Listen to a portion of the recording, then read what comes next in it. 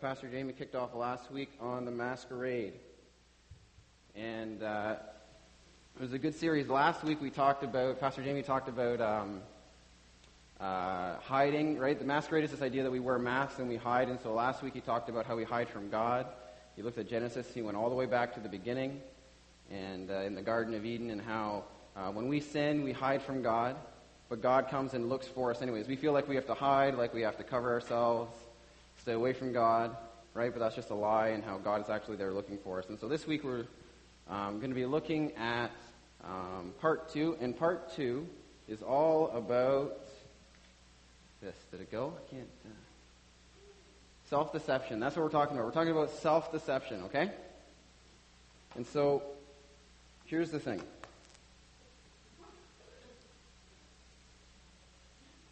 Well, I wonder if I bend the page this way, if it'll work. There we go. Okay. Yes. So, self-deception. Have you ever noticed that how many, like, some of us wear glasses, right? Any hands about people who wear glasses? I can't see your hands anyways, but have you ever gone and gotten a new prescription and realized that your eyesight was terrible? Like with your old glasses, and you get new ones, and it's like, wow, I can actually see things again, right? Okay. So that's kind of what it's like wearing these glasses. The thing is, that's the thing about self-deception. That was a lot harder than I thought it was going to be. I was kind of getting a headache. Wow, those are strong. The thing is self-deception, right? So deception is when we exchange a truth for a lie. Come out and say, that's what self-deception is. That's what deception is exchanging truth for a lie. And what I was trying to do with those glasses before I started to get a little nauseous and they're like an 8 or something. They're like really bad. And the whole room was curved as that. When you believe a lie long enough, you forget, you don't even notice that it's there anymore. You think that is the truth and that is reality. Just like when you wear glasses and your eyesight changes a little bit and things get a little fuzzy, you're wearing them all the time, you don't notice. And when you're wearing glasses or contacts, you're not aware of them all the time when you're wearing them. You just kind of forget about them. They're just there. It's how you see things, right? For those of us who wear glasses, we understand that it's the same with, you get certain, aches or pains or different things. They just kind of fade into the background. Right, and they just become a part of your reality, and they're just there. And so deception is a lot like this. And so we're going to talk about self-deception for the next couple of minutes. It's a really important and tough discussion. So here we go. We're going to start by looking in Romans chapter 1, verses 18 to 25.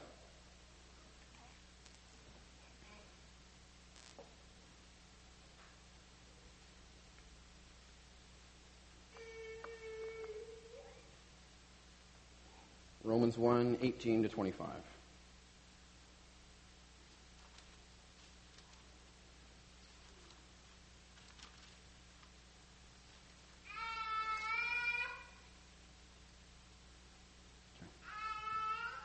For the wrath of God is revealed from heaven against all ungodliness and unrighteousness of men, who by their unrighteousness suppress the truth.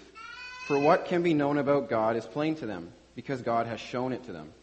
For his invisible attributes, namely his eternal power and divine nature, have been clearly perceived ever since the creation of the world in the things that have been made. So they are without excuse. For although they knew God, they did not honor him as God or give thanks to him, but they became futile in their thinking, and their foolish hearts were darkened. Claiming to be wise, they became fools, and exchanged the glory of the immortal God for images resembling mortal man and birds and animals and creeping things. Therefore, God gave them up in the lust of their hearts to impurity, to the dishonoring of their bodies among themselves, because they exchanged the truth about God for a lie, and worshipped and served the creature rather than the Creator, who is blessed forever. Amen. All right. So there's Paul in a very hard-hitting passage. He goes on to then give us a description of what culture looks like, what humanity begins to look like as they become more and more deceived and wander further and further away from God.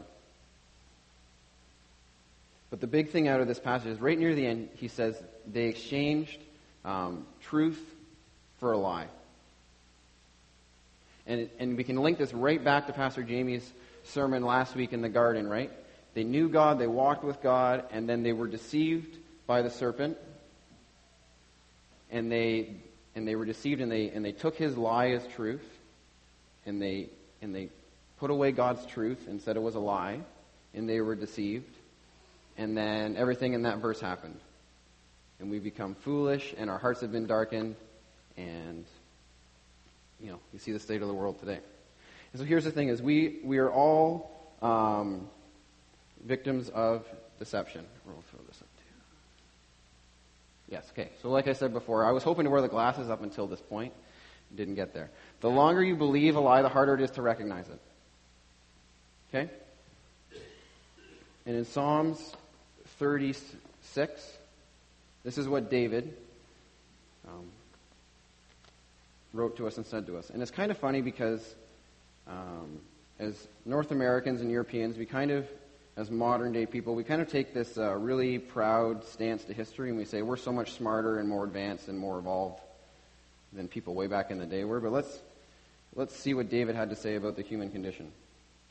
So verses 1 to 3. Transgression speaks to the wicked deep in his heart. There is no fear of God before his eyes, for he flatters himself in his own eyes that his iniquity cannot be found out and hated. The words of his mouth are trouble and deceit. He has ceased to act wisely and do good. Sounds a lot like today.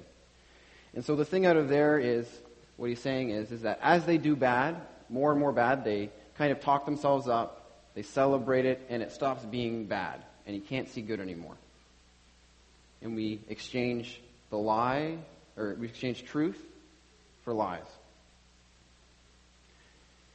And so we are all victims of deception. But let's start big talking about this. Last week really hit on this. Adam and Eve were deceived by the serpent, and they sinned. Right? They sinned because they were tricked and lied to. Still their fault, their responsibility. They didn't trust God. Right? But they were deceived. It wasn't just a total solo thing going on. Right? And so we are all deceived. And so in our lives, we are all deceived. We're deceived by our culture, the one in which we're raised. Right? Canadian culture deceives us. Our values, our family can sometimes deceive us. The things that people speak over you can deceive you. Friends, teachers, co-workers, televangelists, and other... Oh, did I say that? Some are great, some I would be cautious about. The Oprah channel, it's very deceptive, by the way. She says lots of great things. Sounds great, right? But we are deceived by our culture. External influences, external things that come to us and speak lies and whisper lies into our hearts, and we believe them. And so we're victims to that, right? I think that's that's a bit easier to accept. Right? We can say, yeah, I'm a victim. Yeah, you know what? These things, people say lies to me, my culture lies to me, I'm a victim. This isn't that great, right? And it's true. And so that's easier to accept for most of us. For some, unless, we really like the lies that were being sold. And because the thing about our culture is it doesn't matter who we elect. This election's going on, and I can't wait for it to be over because on my Facebook news, things on Facebook can just go back to normal, and people can post pictures of cats and other things rather than posting crazy articles about this political thing and that political thing and all these things. The truth about politics is they're all fallen human beings and they're all selfish, and they all want the power of being prime minister. And we know if we look back far enough and track other records, politicians lie. They answer the question that they wish they'd been asked, not the question they were asked. Right? That's why you never get a straight answer from them. Because they're always spinning and selling things. And so it doesn't matter who we elect. It's not going to save this country. So, right? And as Christians, that's what we believe, right? And the world around us, everyone's so concerned. And I'm not saying we shouldn't be concerned. We should be concerned, and we should all vote, and we should all do our research. But it's not going to save us. And when things don't go the way we hope they should, we shouldn't be totally heartbroken and despair, because they can't save us. In the same way, the stuff that we have cannot save us. the money that we earn, pursuing happiness and the things that make us feel good and pleasure, getting the new iPhone will not make your life better, right? These are just things that our culture deceives us on, that tells us, right? If you just get the new iPhone that comes out every year, your life will be so much better, right? And the commercials are so cool. I know this is the North. We don't care about things like that, right? It's a bigger boat. It's a nicer gun or, stuff, right? But our culture is so materialistic, and it's the stuff you own, the stuff you have, the people you associate yourself with, all those types of things. They speak into who you are, and we accept those things. What's harder to accept is that while we're victims of deception, we actually are also perpetrators. We actually deceive ourselves as well. We're not only victims, we're also at fault. Right? And we could talk about how we deceive other people, because we deceive other people all the time. We're not totally honest all the time, are we? With other people? We've never used people in our past or said things to make ourselves look better or not look as bad, right? When we do that, we're deceiving people. But we deceive ourselves. Like in these verses, it talks about what happens is when we've chosen to worship the creation, and we've really chosen to worship ourselves rather than God, and so we deceive ourselves. And so when we start to make up excuses, when we start to justify things, when we start to tell things, say, well, this isn't that bad, or I like this, and sometimes people even will go in the Bible and they'll look around and they know they're feeling convicted by the Holy Spirit, but they keep searching and searching and searching until they find some verse that works, and they say, well, nope, I can sleep with my girlfriend because everything is permissible in Christ. We're free to do those things. Whatever. You're taking the verse out of context, but people do those sorts of things, right? We deceive ourselves, and we do it a lot of times without even realizing it. We have all bought into lies, told ourselves lies, believed lies, not just from external, but from within ourselves as well. And those can be harder to deal with, harder to recognize. But it's so important that we do, right? And this is, a lot of times has to do with the Psalms. He talks about iniquity and transgression. Those words are talking about intentional sin. It's not just sin, it's when we know something's wrong, but we do it anyways because we like it. Because it's convenient. Because it's not that big of a deal. Right? God doesn't care that much. God will understand. He'll forgive me. Those types of things, right? We're just deceiving ourselves. We're just justifying. That's what's going on. And so when we sin, you could look at it partly that when we sin, and it has to do with we've been deceived externally, right? We sinned because we bought the lies, and it's our fault for buying them. But we bought the lies that others have sold to us. But iniquity and transgression is when we buy the lies that we're selling to ourselves.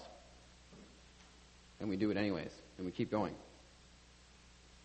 And so let's take a closer look at this. There's a couple of ways and reasons why we deceive ourselves. So, how do we deceive ourselves? We deceive ourselves with our pride. Pride is all about being self-sufficient. I don't need anyone. I don't need God. The rules, the Bible says this, but there's a little star next to it that says, unless your name is Andrew Pilkey, then you're okay, to do this once in a while. Right? Our pride. We deceive ourselves and say, I'm above the rules. I'm better than this. I don't need this. This doesn't apply to me. All those types of things, right? It's our pride. It's our need to not be relying on someone else. I was having a conversation with someone even last night over Facebook about laziness. And laziness is pride. And God had to convict me of that because I was really lazy, because I was really good at school, and I got really proud and said, I don't need to study, I don't need to work hard, because I'm good enough, and I can do it on my own. I can have fun now and do my work later, because I'm good enough. I'm awesome. Right? I don't need to work hard. It's all good. I can be lazy. I can enjoy sitting around and not doing anything because I deserve it. I haven't worked for it, but I deserve it. That's what laziness is, right? You're not working to earn rest. You're just resting all the time, and you think you deserve it anyways. And God had to convict me of that. And the one regret that I have is that I was lazy, and procrastination is laziness, by the way. And we celebrate that in our culture, right? We brag about how often we procrastinate, right? But it's laziness, and God showed me it was actually pride in my life, and it actually was robbing me and robbing of life and a lot of things. And it takes a long time to break those habits and to get out of those things. And that was a hard pill for me to swallow. And because after a certain point, what happens is, or at least for me, what God did to me to get a hold of me was that when you're lazy and you procrastinate, it only works as well as your abilities go. As soon as your natural giftings and abilities kind of start to hit their limit with what you have to do, so like college, the work all of a sudden gets harder, and I can't, write an essay the night before because you actually have to have so many sources, and they're not as easy to read, and your professors, actually look for good, well-thought-out arguments, right?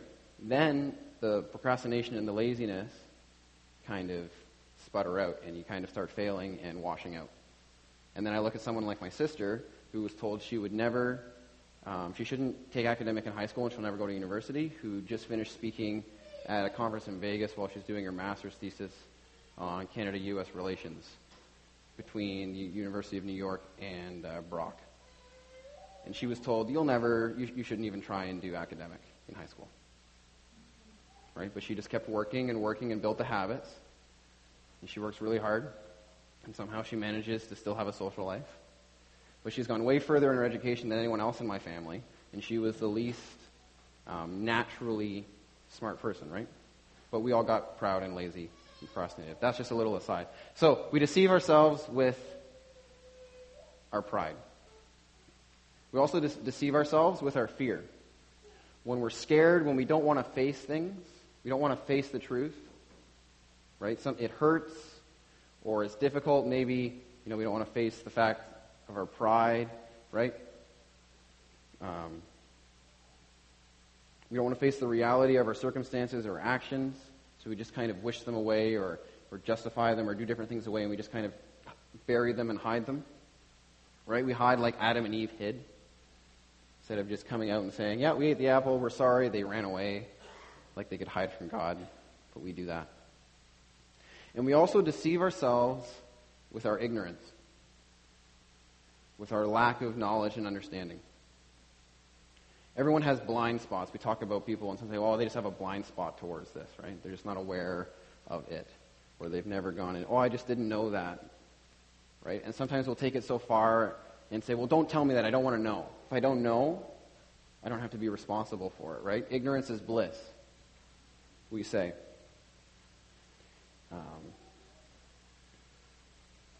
But we see in Romans what God said is just because you don't know doesn't mean you're not responsible. Right? He says we're all without excuse. Just because you don't understand, or just because you don't go there, if I don't read my Bible and then I don't know what's bad, then it doesn't matter. Because I didn't know. And God's, hey God, I didn't know. Just give me a slap on the wrists. Right? Some people do that, right? People will say, I'm just not going to become a Christian or look at it until I'm almost dead.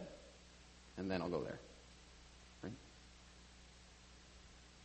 And God does take our ignorance into account and our lack of knowledge, and He gives us grace. But when we begin to choose ignorance over truth, we're just deceiving ourselves. And so there's lots of other ways probably we could talk about and think about. I went ahead. That's okay. In which we deceive ourselves, but I think those are the three big sweeping things. I must have just kept clicking through, eh? Okay.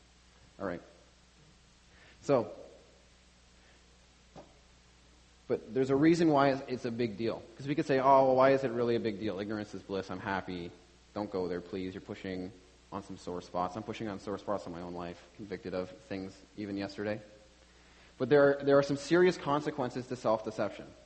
There's some serious consequences to deception in general, but when we deceive ourselves, it's even harder. The thing is that instead of being free, like we tell ourselves, I'm free to make my own choices, I'm free to play now and work later, I'm free for this, and my life is so much better. We're actually slaves. We are slaves to those lies that we've bought. They actually control you and define you. They become a part of your identity, and they become controlling. If you buy into the lie of procrastination and laziness like I did, it started to own me, because then when I wanted to stop, I couldn't. It was really, really hard. It's still hard. Because that became my thought patterns and my habits and all those things. And studies are actually showing how the brain actually changes and develops over time. And the more you think something and believe something, it creates a pathway in your brain. And that pathway, the more it's accessed, goes from a dirt road to a highway to a superhighway. And that's why your mind just goes somewhere sometimes. After you've been thinking things, and it's hard to break habits, is because your brain has to relearn how to understand and know the world. It's kind of crazy. But we're actually slaves to those things. And we could pull up tons of verses, but the Bible talks very clearly about how we are slaves to sin. We are slaves to these things. We are not free. In North America, we think we are free individuals. I make my own destiny. We don't. That's what people believe in our culture. They take it so far, right? Basically, you're saying you are your own God. But you're actually a slave. The other thing is that you're actually ineffective rather than being effective. Sometimes the lies, we deceive ourselves into thinking that this is the best life for me, that this is what's going to make life awesome for me, right? I'm going to be happy, I'm going to have all this stuff, I'm going to do all these things, right? But what ends up happening is when you buy into these lies, you actually become ineffective in your life and ineffective in your purpose, and you actually live a life that is less than human. Right? That's why when the Bible talks about us in sin, it doesn't just talk about us being bad and we need a little bit of understanding change. It talks about us being dead in our sin and how we need to be made new and transformed. The way that Jesus offers is not just a list of good rules so we can get into heaven, but it's actually a whole new way to understand how it is to be a human being. The rules are not there because God wants us to be good. They are there because that is what it actually means to be human.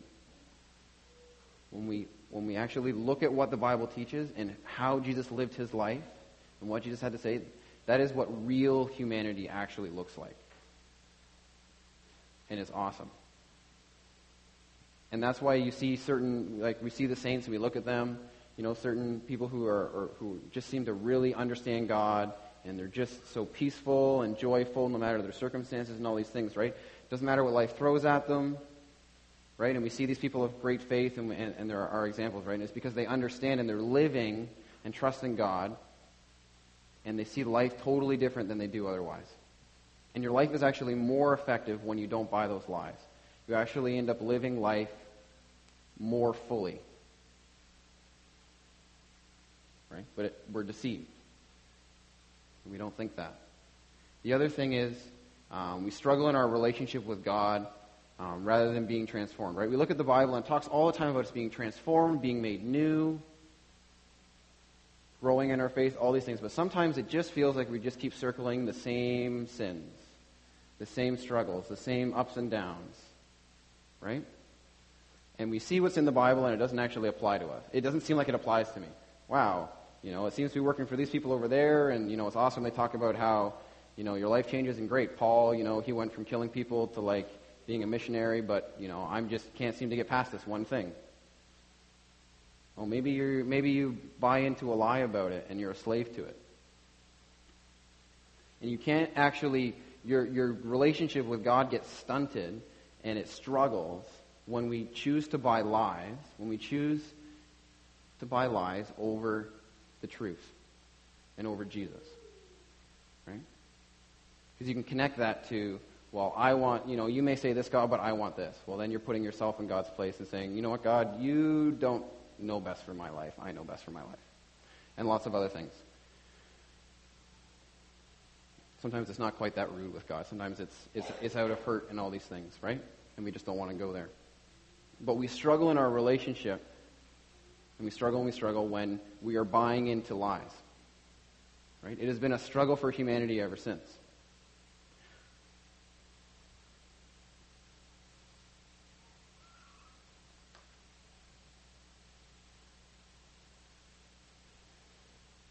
And you know you're in these places and you're going there when you're making a lot of excuses, when you're making a lot of justifications, and when you get really critical.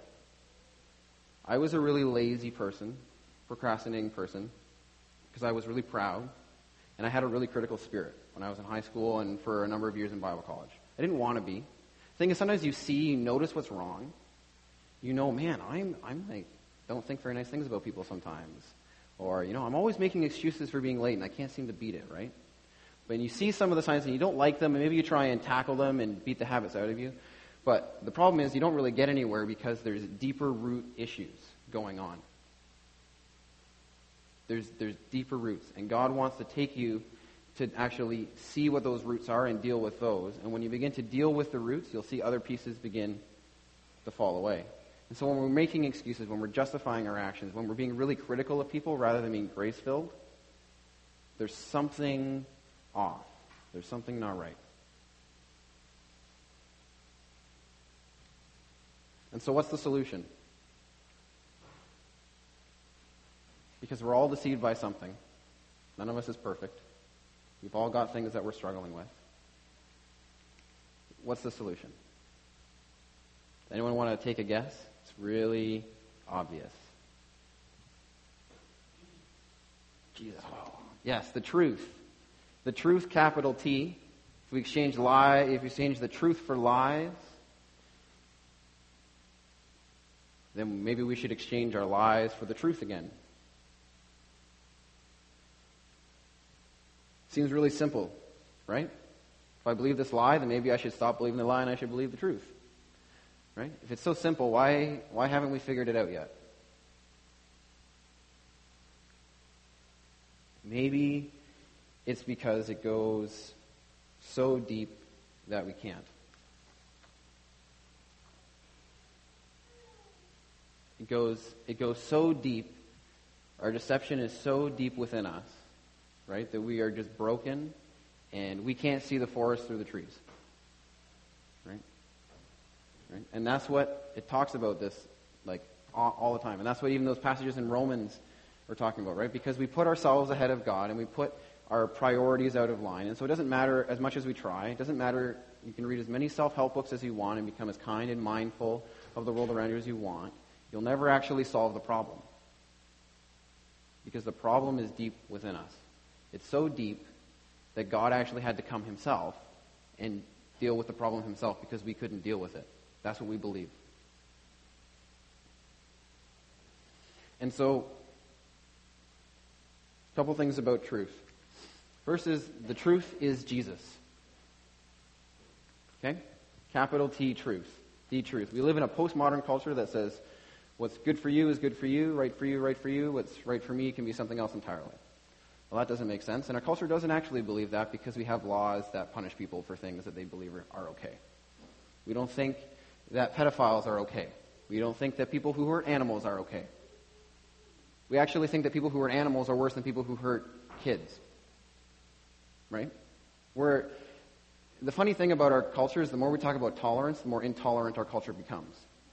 Because our culture believes this lie that to be tolerant of someone and to like someone or love someone, you have to agree with every single thing they say.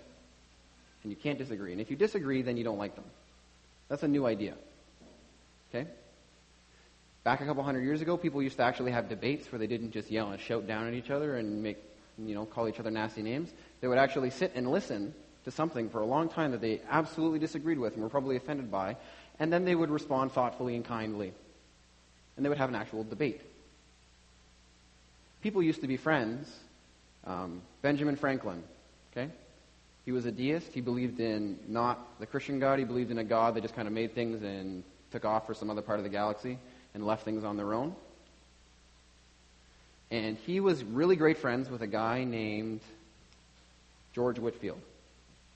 George Whitefield, if you haven't heard of him, was one of the greatest evangelists of the Great Awakening. He actually helped the Wesley brothers become Christians.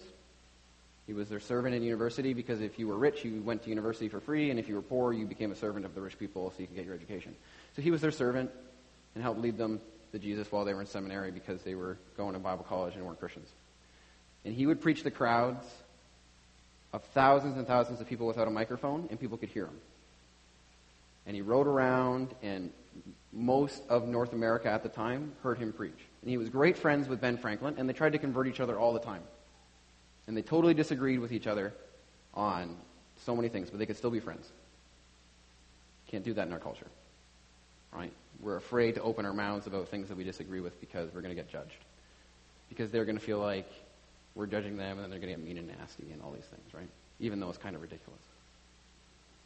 But the truth is, we as Christians believe that Jesus is the truth. Capital T, truth. The truth is not a list of rules. The truth is not some things you need to do. The truth is not, a way of life. The truth is a person. We believe that truth is a person, that the truth is God. And this is and Jesus talked about all this time. I was reading in John, and I had a hard time picking what scripture I wanted to read because he keeps talking about truth. And how if you believe me, you know God. And if you don't know or believe me, then you don't know God, and you don't know the truth, and you don't know what's going on. It makes it really simple.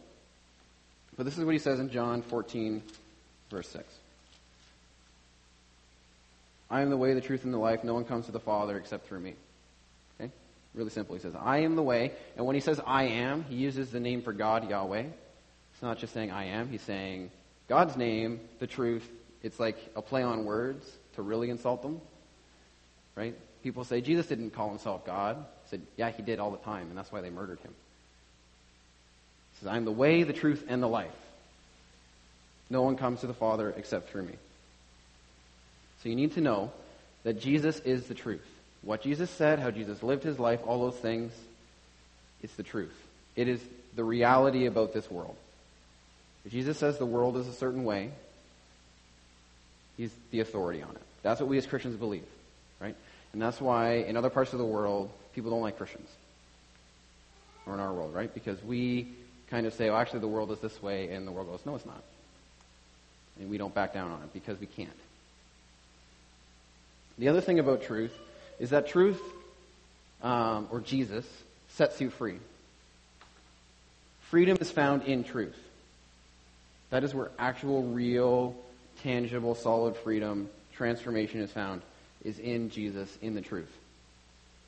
And not just in saying, I believe in you, Jesus, and I'm going to keep walking and doing my own thing, but in actually being with Jesus, learning about him, praying to him, talking to him, letting him speak into your life. And so in John 8:31-36, Jesus says this.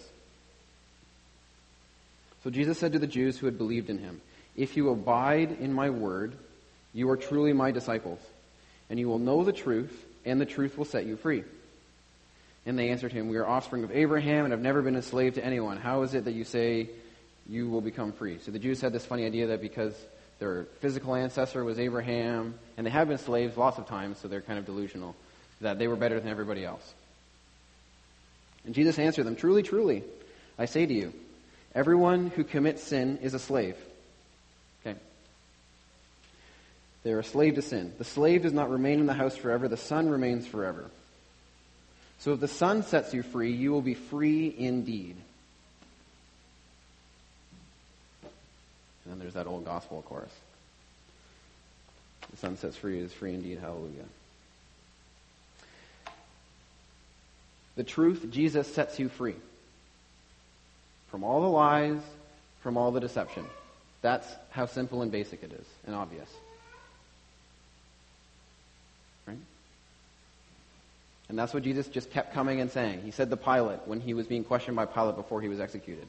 He says, my kingdom's not of this world, and for this reason I came into the world to testify to the truth. And then Pilate says, what is truth? Right? He's ahead of his time. 2,000 years, he's a postmodern 2,000 years beforehand. What is truth? And Jesus says, it's me.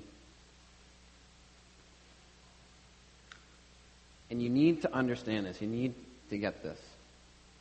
Self-help books will not help you. Or blog posts, or cute little Instagram pictures or Facebook pictures that have nice little quotes on them to make you feel good about life. They're not going to help you all that much. Doesn't mean that there's not conventional wisdom that can be helpful, but it's not going to set you free. So, how do we actually do this? Because this is kind of hard. Is this hard? I think it's hard because I haven't figured it out yet.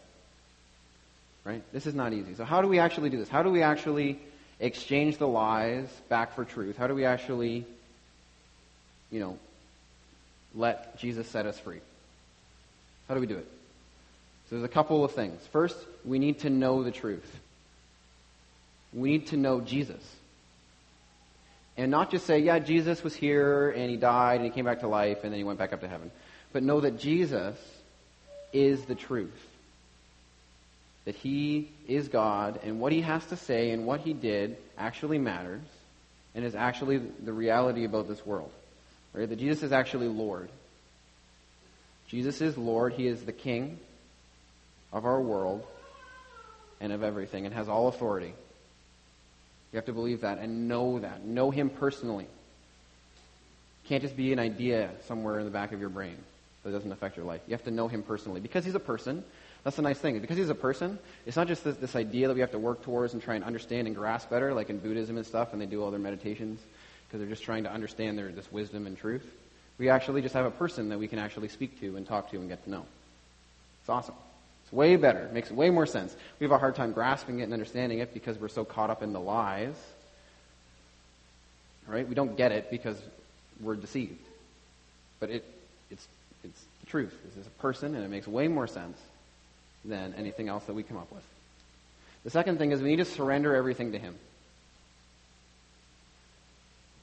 We need to let him actively, intentionally into our lives and allow him to expose the lies and trade it with himself. We need to give it up. Because if we can't and don't give it up, and God is gracious, that's the wonderful thing about our God, is his love and his grace and his mercy. He doesn't force himself on us. His grace is more than sufficient for us, so it doesn't matter if when you die, you haven't figured this out totally yet, right? All he says is you have to believe in me and trust me, right? But if we want to grow and transform, we have to begin to surrender to him everything. Because anything we hold on to, we're saying, that's pride. It's me over you, God. I'm not going, this is too important to me, or this hurts too much, or all these things. We are holding on to it and withholding it from the God who created us. So you actually can't grow because you're holding on to it, right? So we have to surrender to him, which is hard. And it's something that we'll do for the rest of our lives. And maybe you've noticed the longer you're a Christian, the more aware of your sin you are. Right? It never ends. But it gets better. And it's awesome. So we have to do that. Okay? Now how do we do that? How do we surrender? I had a student asking me this recently. He's like, how do you actually surrender? How do you do it? Like, I don't get it. Right? And it's one of those things we sing about and we say, I'm going to do, but how do we actually do it? So it takes humility, the opposite of pride. It takes us humbling ourselves and saying, you know what, God? I do not know how to run my own life better than you do.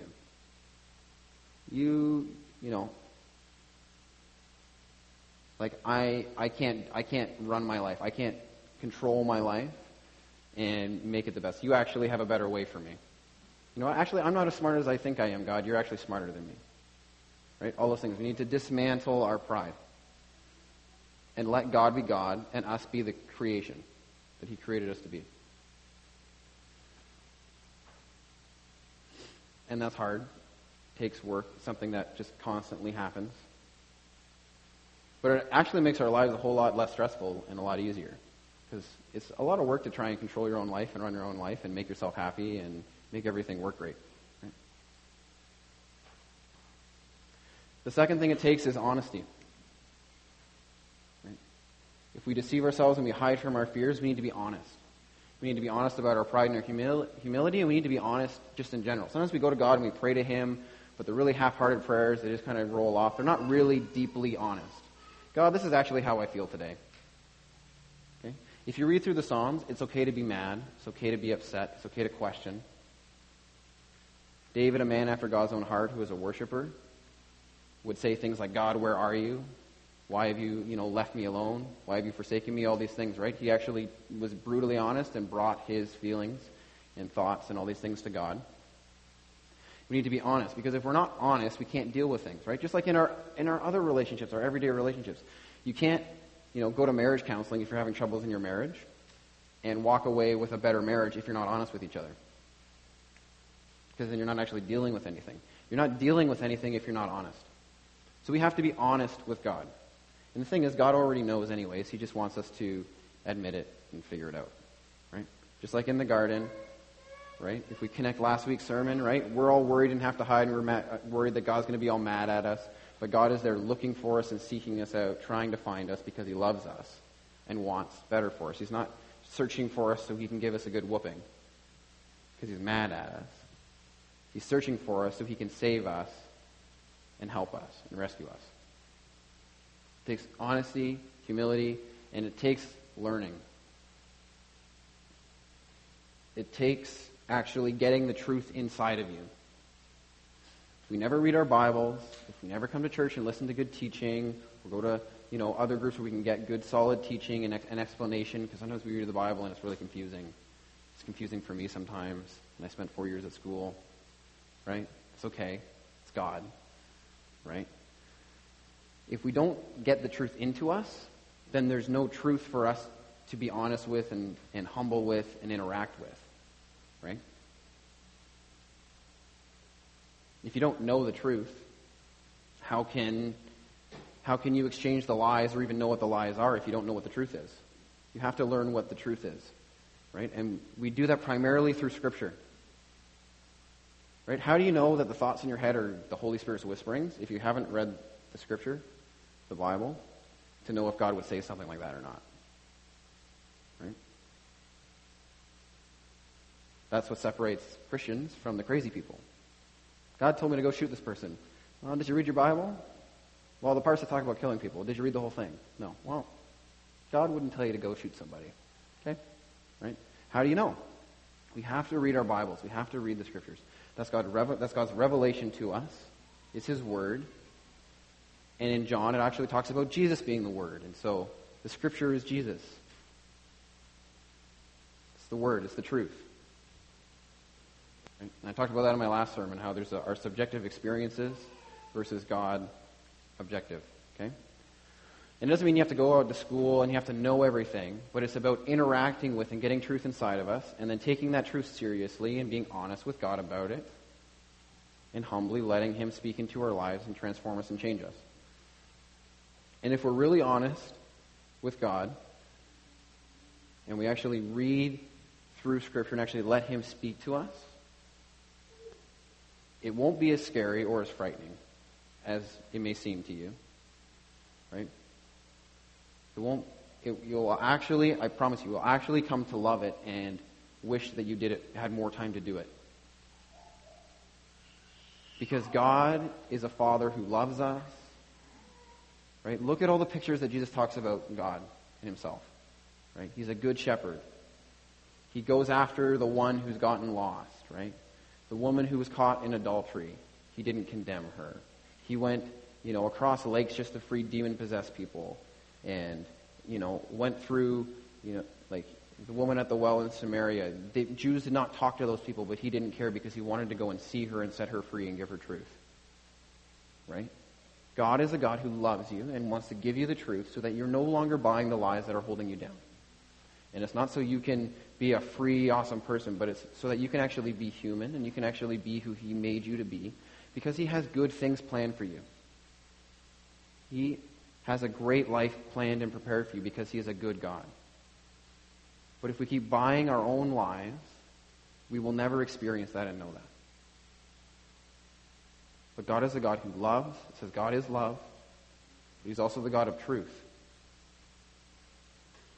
And it's frightening because we have to be honest and admit that we're not perfect.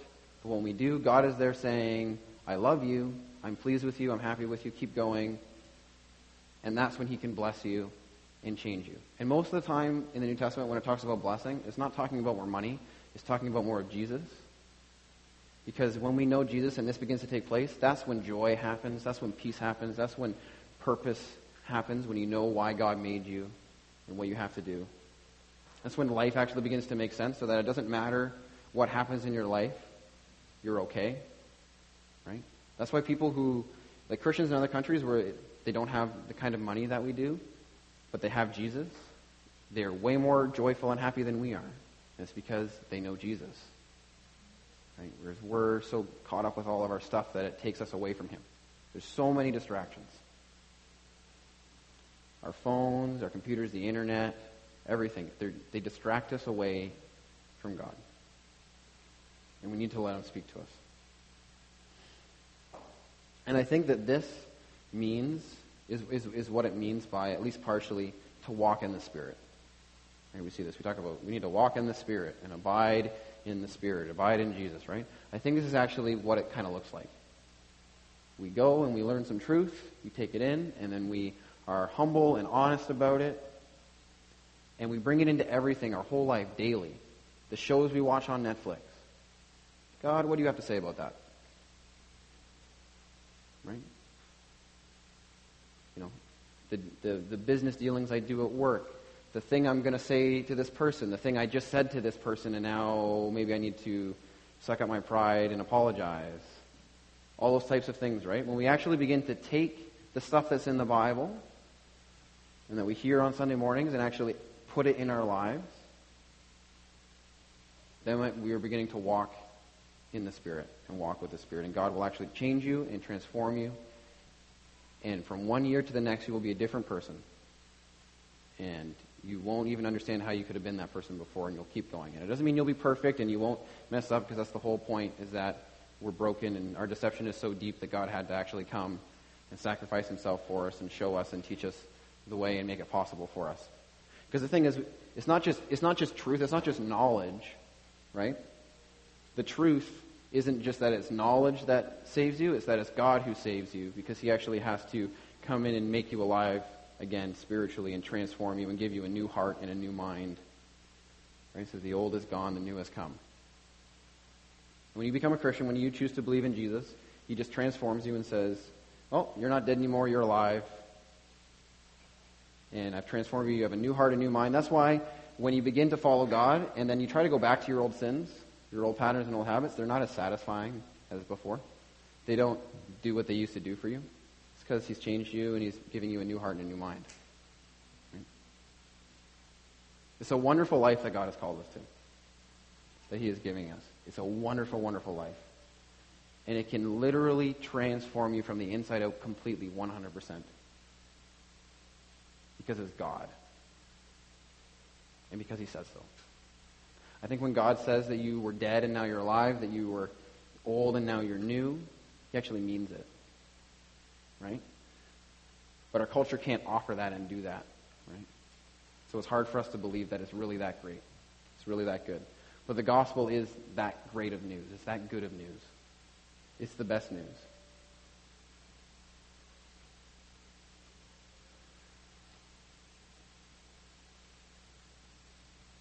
And there's no secret formula.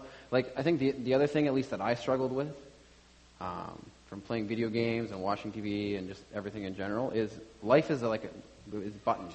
Buttons are the worst thing. Because we just turn things off and on and we just control the world with buttons. And it's just easy. We just click it and it changed. Turned on and off and did what I wanted it to, right? We don't have to work or do anything or think anything through. We don't have to go and, start anything, right? We just turn a button. We can turn our cars on with a button now. Right? You don't even have to go and unlock the car and turn the key handle. It just happens, right? And sometimes I think we expect God to change us in the same way that we push a button. God, I surrender to you. Please change me. Push the button. Turn me on, right? Transform me. It's not quite like that. It's every day. And even when we mess up and forget about him for a couple of days, it's what are we going to do with that? Coming back to him and letting him transform us and change us as we go. And it's a beautiful, wonderful thing. And I had the student I was talking to who was asking me about surrender. He said, does it work? Does it work? Absolutely it works. I'm a different person than I was when I was in high school. I am not so critical and judgmental. I'm not so insecure and depressed all the time. I'm not so worried about what other people think. I'm standing in front of people talking, which I wouldn't have done before. I am a different person. It took me longer than I think God wanted it to, because I was really stubborn and proud. And even after he showed me, like my healing, I talk about being healed, God was actually dealing with my pride, and then he said, by the way, I love you, I'll heal you at the same time. Because what he did in that circumstance, for those of you who don't know, I used to be really allergic to potatoes and corn and lots of other things, and I'm not anymore. So on a missions trip in Bible college, in my first year, and everyone seemed to have this crazy moment with the Holy Spirit. People getting baptized in the Spirit, speaking in tongues, people seeing visions, all kinds of crazy stuff going on. That the professors at the school who were like pastors and stuff were going, I don't know what's going on. Even the professor who has altar calls in his classroom sometimes was going, I don't understand what's going on. It was ridiculous. And I'm sitting in the middle of it, nothing going on with me. Don't feel a thing. So I went off and prayed for 3 hours by myself. God told me, you're proud and you care too much about the experience than me. He said, no, go tell everyone that. I said, great, okay, all right. Well, I guess I kind of have to. I went and told everyone that. The next day, similar thing happened. We're at a Bible college, crazy stuff started happening again.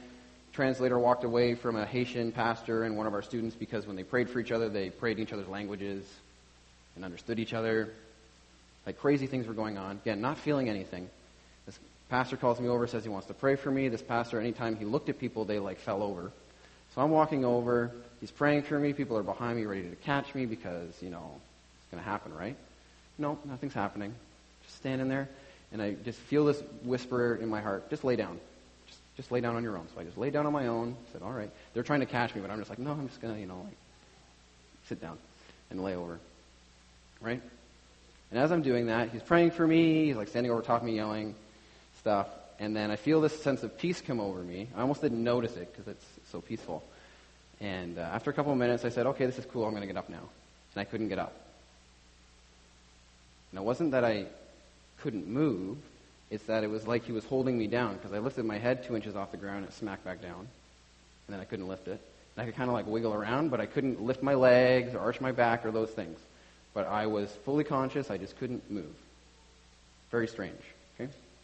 45 minutes. Everyone's done. I can hear people complaining about me, saying, will someone just put him on the bus and let's just get out of here? Right? They tried to move me. 2 of my strong friends picked me up and were dragging me. And they had to put me down. They still talk about it because they're like, you got heavier and heavier and heavier and we couldn't even drag you like 5 feet. So they left me in a chair, which was really uncomfortable. 45 minutes later, just randomly, I feel released. I get up, I go home. And during that time, I felt God speak very clearly, I'm healing you. And I said, yeah, right. And he said, I'm healing you. And I said, okay, what of? And he didn't say anything. So I grabbed a box of cornflakes, ate the cornflakes. Everyone celebrated. Then I had an allergic reaction, spent the night overdosing on Benadryl, feeling really sick. Okay? This is how proud I was. God had to do this to me. Okay? Should be really embarrassing that I'm telling everyone this, but it's not. The next day, same thing happens. People walk by me, they're like, we need to pray for you. I'm like, yeah, you need to pray for me. So they pray for me, I go down, can't get up. A bunch of other crazy stuff happens. This guy who was also proud, got baptized in the Holy Spirit, kept telling God, no, I'm not going to get baptized in the Holy Spirit. No, I'm not. And he said, yes, you are right now. And by the way, you can only speak in tongues for the next 3 hours. So he couldn't speak in English. He'd try. So he would come into the room as I'm fighting against God to sit up because I'm stubborn.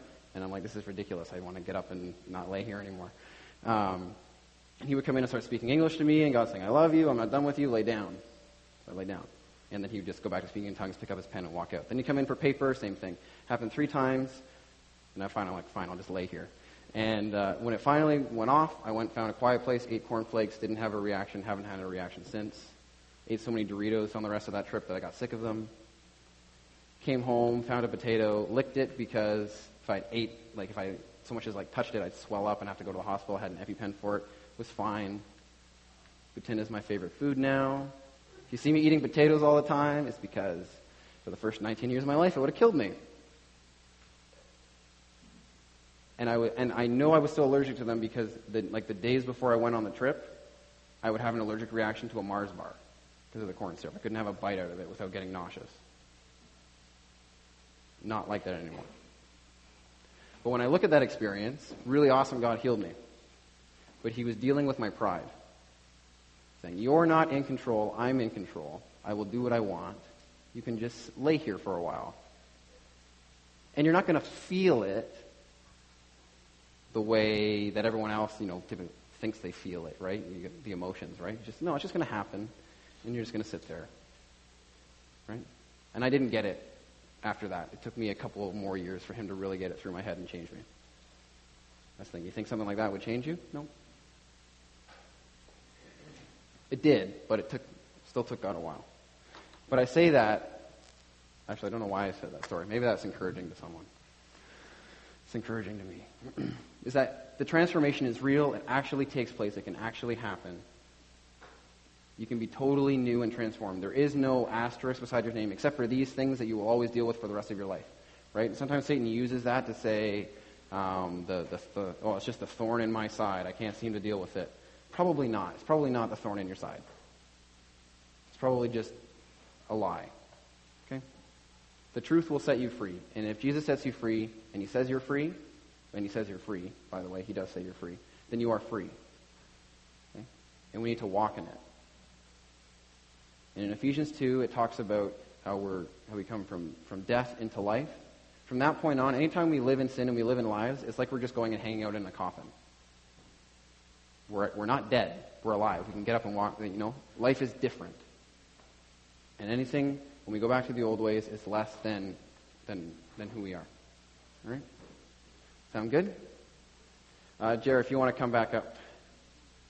Just quickly as we close this morning, I think it would be really good, and I think the Holy Spirit is here speaking to us, if we just take a moment and actually talk to him. And we're just going to take a few moments. The worship team is going to pray. And I'm not going to call people up or do any of that sort of stuff. But I just want you guys to, if you guys just be honest with God for a moment. Take a few minutes and be honest with him and surrender to him and ask him to speak to you and what he has to say to you this morning. Because I think he's going to speak to people. I think he already is. So we're going to do that for a few moments, and then we'll end with a really awesome song about God's love. All right?